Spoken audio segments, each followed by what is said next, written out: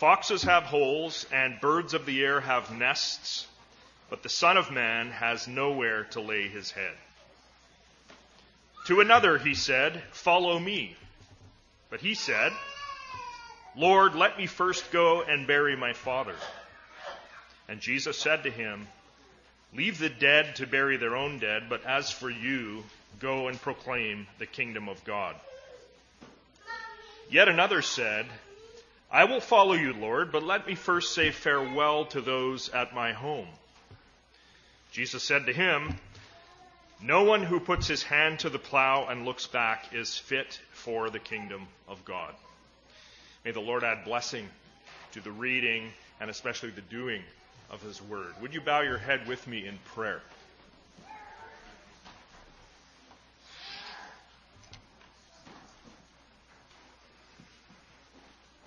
Lord, into your presence we come, you who made us.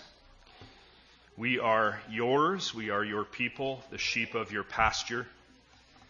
And we come, Lord, with adoration on our tongues and in our hearts for you, because you are faithful as our good shepherd. You are the one who provides for us, not only materially, physically, but also spiritually. In Jesus Christ and by the Holy Spirit, you have given us everything needed for life and godliness, for redemption, for eternal life. And so we begin our prayer this morning, Lord, giving you the praise that is due you. And we will be careful, as we have been in this service, to give you honor, to exalt your name. Lord, we are cognizant of the fact that even in this past week, we have gone astray. We have sinned against you. And so we confess, Lord, the things that are burdening us as far as our sin is concerned. And we ask, Lord, for your forgiveness. We know from your word that you are faithful and just to forgive us our sin and cleanse us from unrighteousness. And so we again give you thanks for that word of atonement, that word of cleansing, which is by Jesus Christ and his blood shed for us. Lord, this morning we are a thankful people. So many things to thank you for. And all we have to do is remember the wondrous deeds that you have wrought throughout history. The fact that you created this world by the breath of your mouth. The fact that you led your people out of Egypt through the Red Sea and then provided for them in the wilderness with manna and quail. The fact, Lord, that you sent kings like David to expand the land that was covenanted to Abraham. The fact that you have kept a remnant of your people throughout history. Lord, we're thankful for Jesus, of course, for his coming, for his teaching, for his atoning death on the cross, for his resurrection, his ascension, and the truth and fact that he is coming again to take his children home. And for the new heavens and new earth, Lord, that are yet to come. Lord, we are an anticipatory people, an excited people because of all that you have done and will do for us. We give you praise and we give you thanks. And Father, this morning, as we think of those in our congregation, some of whom are ill, others who are hurting, some who are experiencing difficult relational issues, whether with family or friends, we pray, Lord, for your mercy. We pray for your healing power. We pray for your wisdom. And Lord God, we know that you are a God who loves to draw near to your people.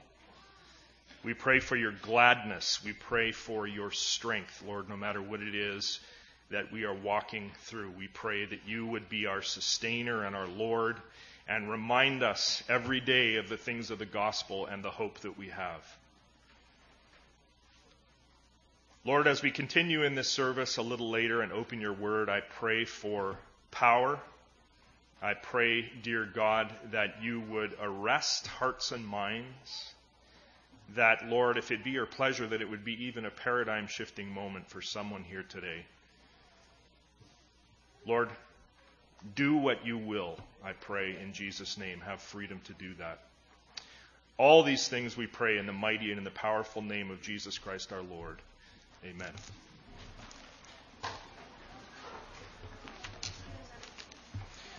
And the children are dismissed for Children's Church. There's no concept of who Christ is.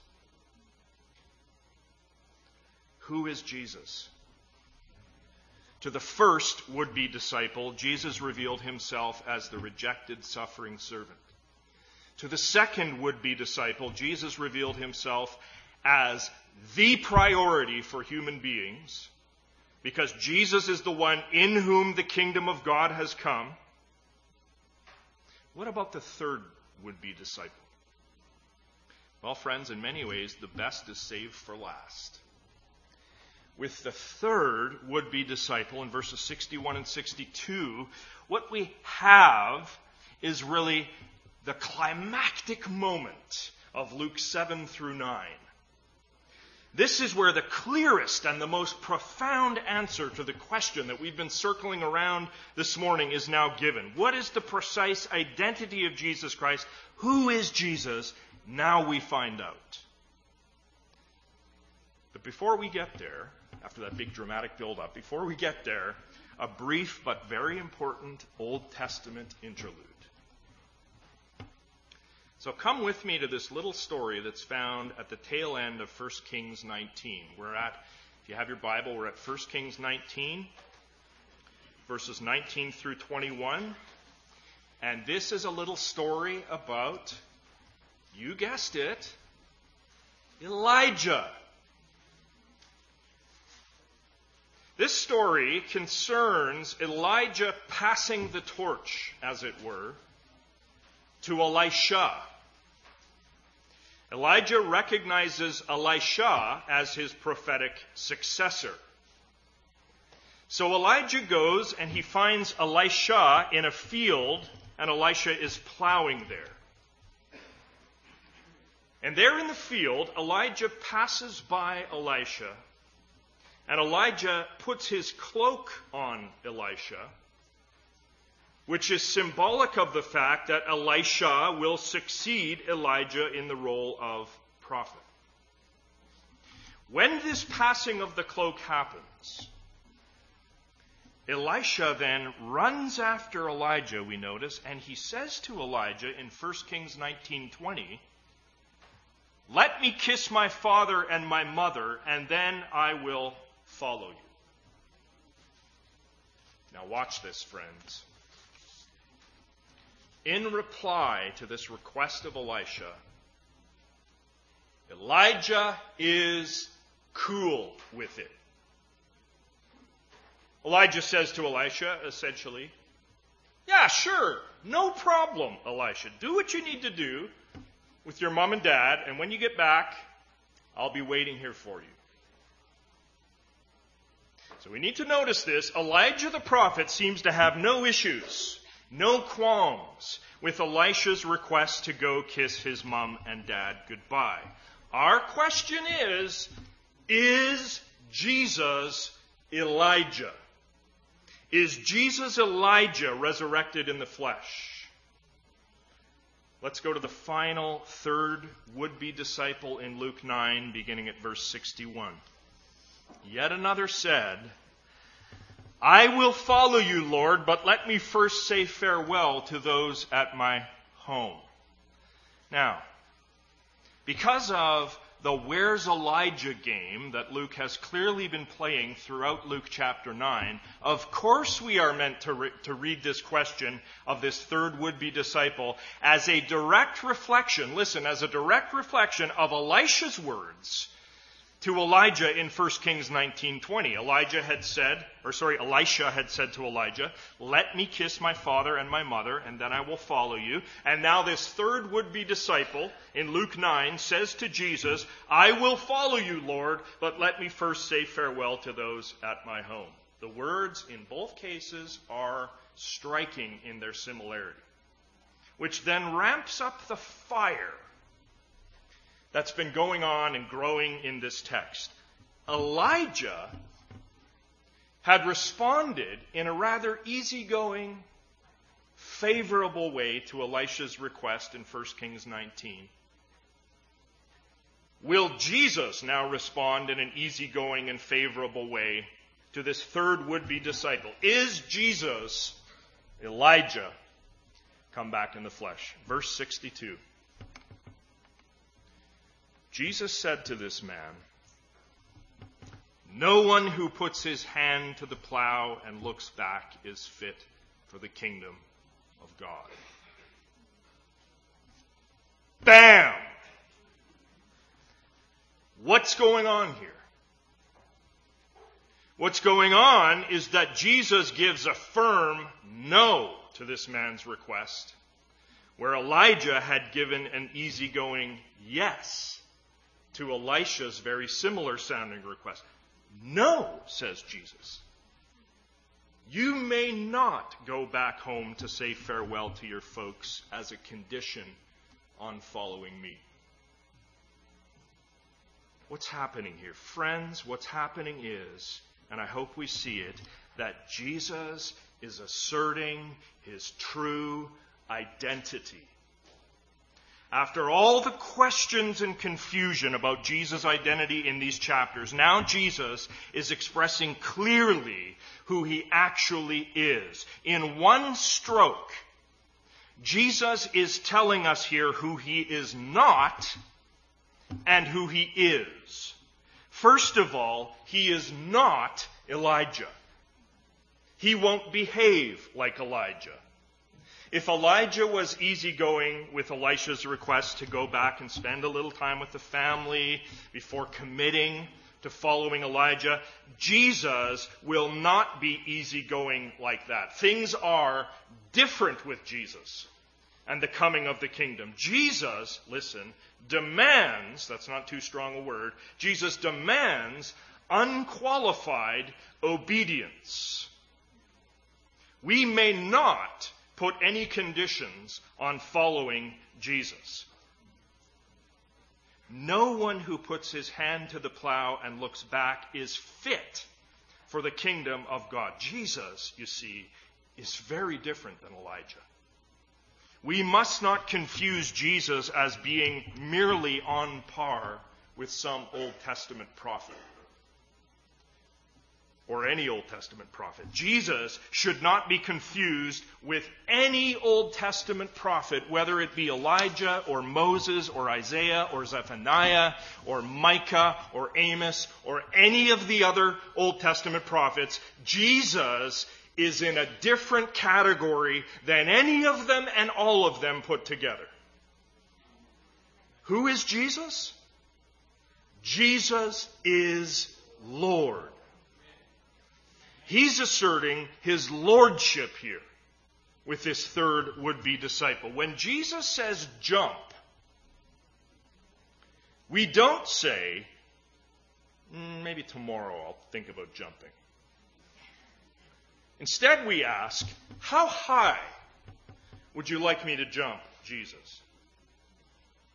There is an urgency that's being taught in this passage. There's an urgency about the coming of the kingdom of Jesus Christ that requires our unqualified obedience. Because the old world, friends, is passing away.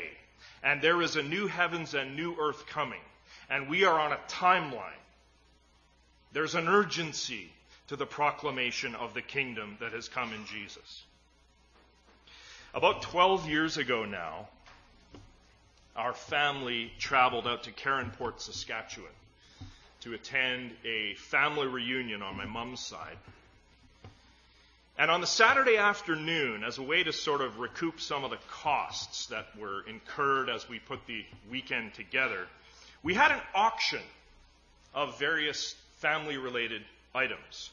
And one of the items that I brought along for the auction was a copy of my grandfather's World War I attestation papers. And you see on the screen the actual document. Can't read it probably, but it's there. My grandfather fought at Passchendaele and was injured there when a piece of timber fell on his leg and broke some bones. But this attestation form was signed by my grandfather just prior to his departure for Europe to fight for Canada in the year 1916, when Grandpa was only 19 years of age. On the front of those attestation papers, there was a little section of oath that all men had to sign before they were shipped off to fight. And I want to read that section to you. It's dated March 24th, 1916, and it reads as follows.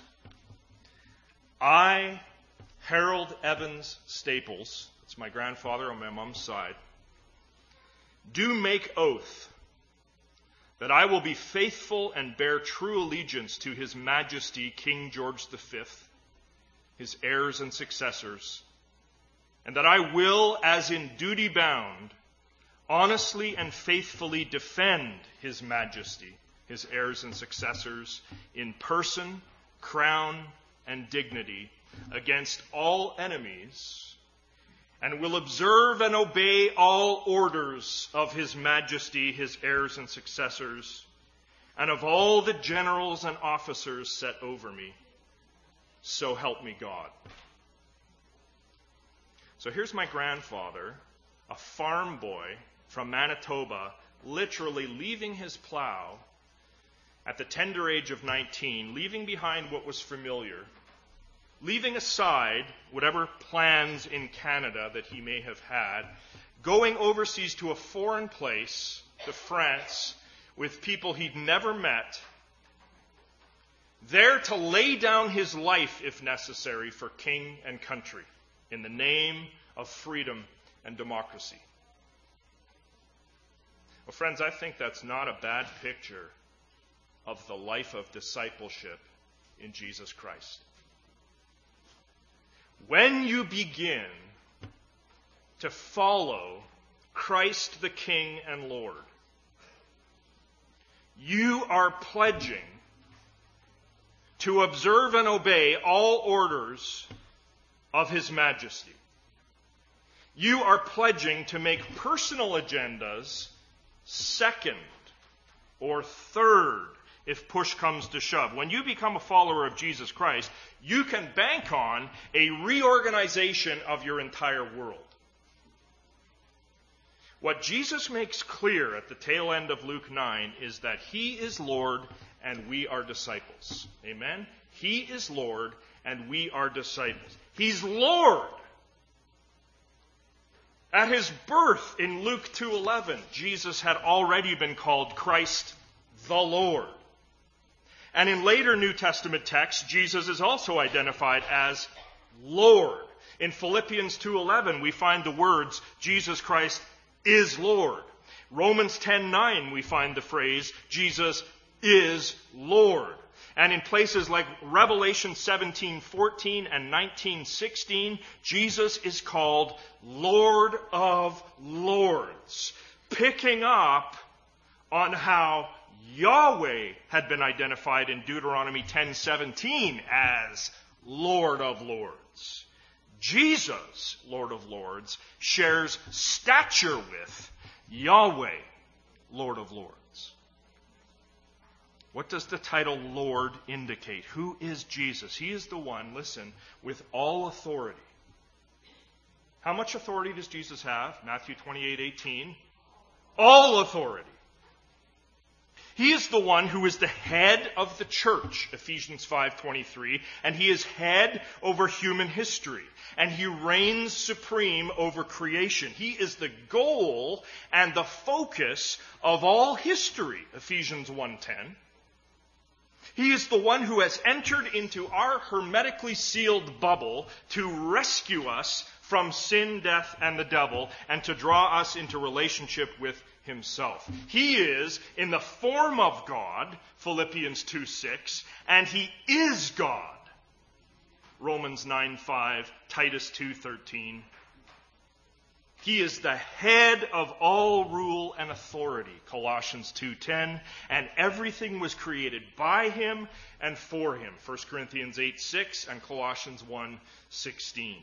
Jesus is Lord, and as Lord, Jesus requires His followers to heed His word and follow Him. Listen to me very carefully. If we simply profess allegiance to Jesus with words only, but we don't obey Him by keeping His word, if we only pay lip service to Jesus while we are walking in disobedience to His directives, then frankly, we should have no assurance of our salvation. As Dennis Johnson has said in his book, Walking with Jesus Through His Word, it is hollow and it is hypocritical to profess allegiance to Jesus in mere words without heeding His directives for our lives. And then Johnson quotes Jesus himself in Luke 6:46, where Jesus asks, "Why do you call me Lord, Lord, and do not do what I tell you?" Johnson says, Jesus is a commander who expects ready and eager obedience. Yes. And we should add here that Jesus himself drew the connection, didn't he? He drew the connection between loving him and obeying his commandments.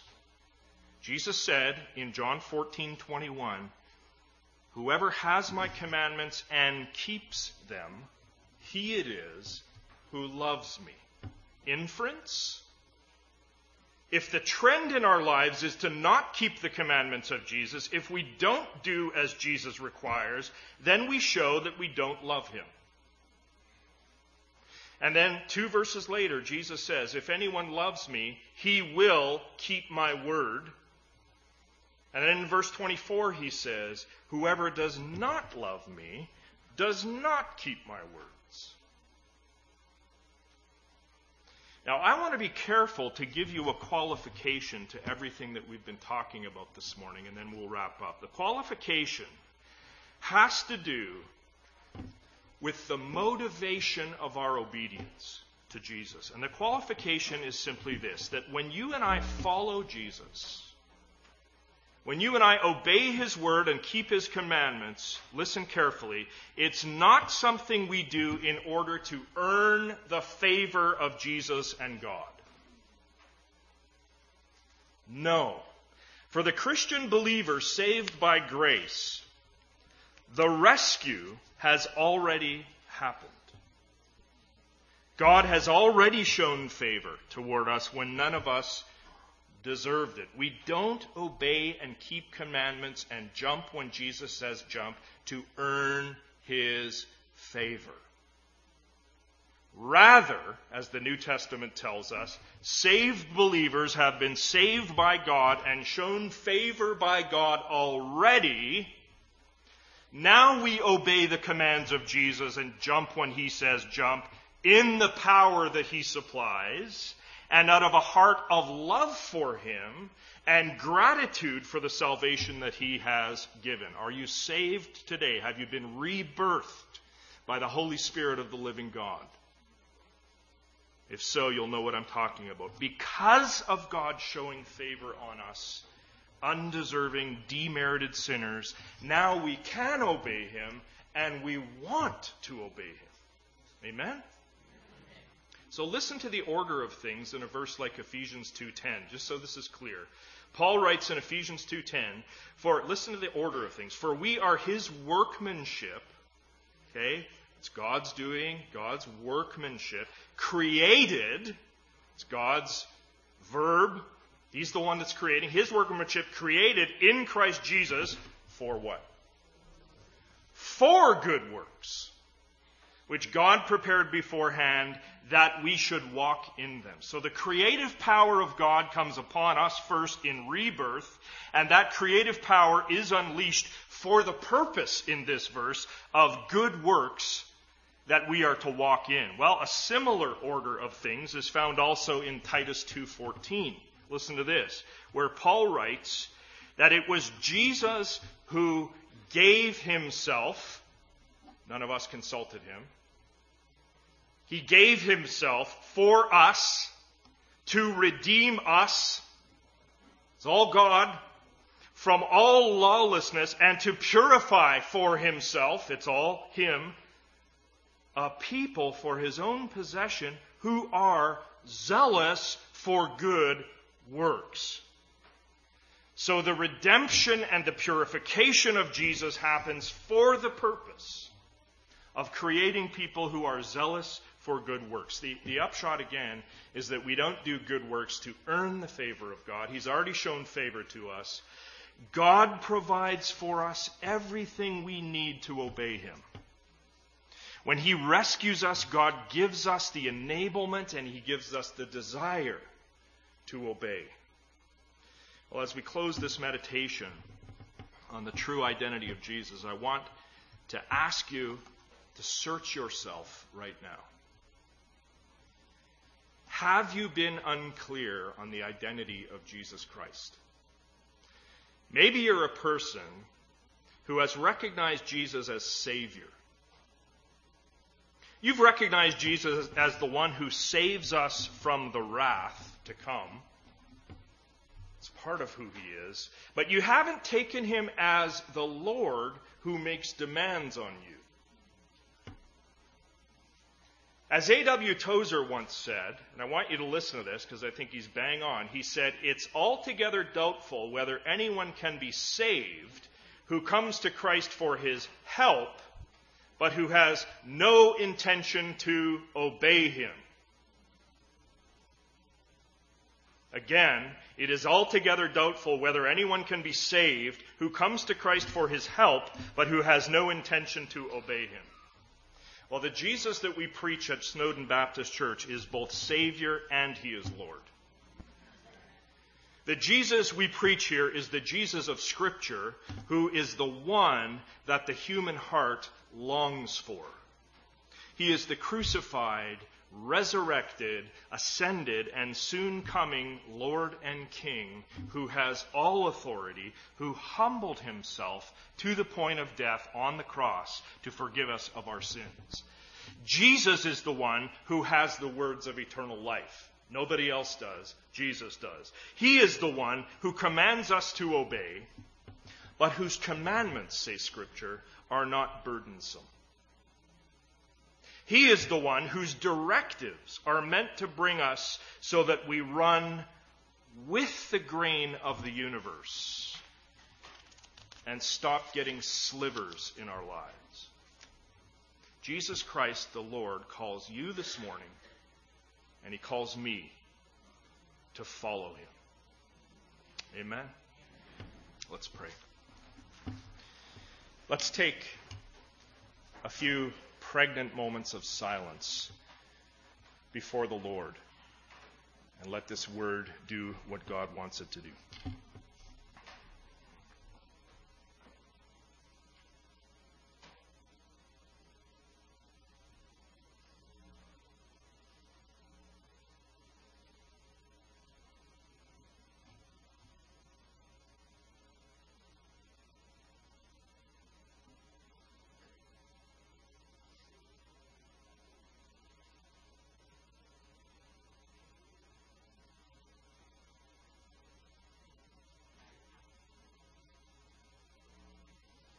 Father, sometimes your word comes sweet like flannel sheets. Other times it comes like sandpaper. And Lord, but my prayer is, even if this has come like sandpaper to some, that you in your redemptive way would use that uncomfortableness, that discomfort for your redemptive purposes in someone's life here today. That you would draw them closer to you and enable them and help them to see your lordship and what it means for every aspect of his or her life. This is my prayer in the name of Jesus. And we thank you for Luke 9, for Jesus, for the fact that we serve an authoritative, crucified, risen, soon coming King with whom we will delight to spend eternity with.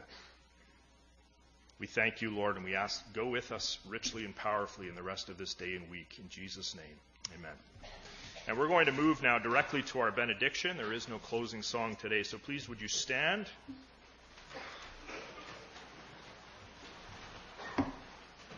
And the benediction is this. May the eternal and ever blessed God order what is disordered in your life. May he bring your mind to his truth, your conscience to his law, and your heart to his love. Through Jesus Christ our Lord. Amen.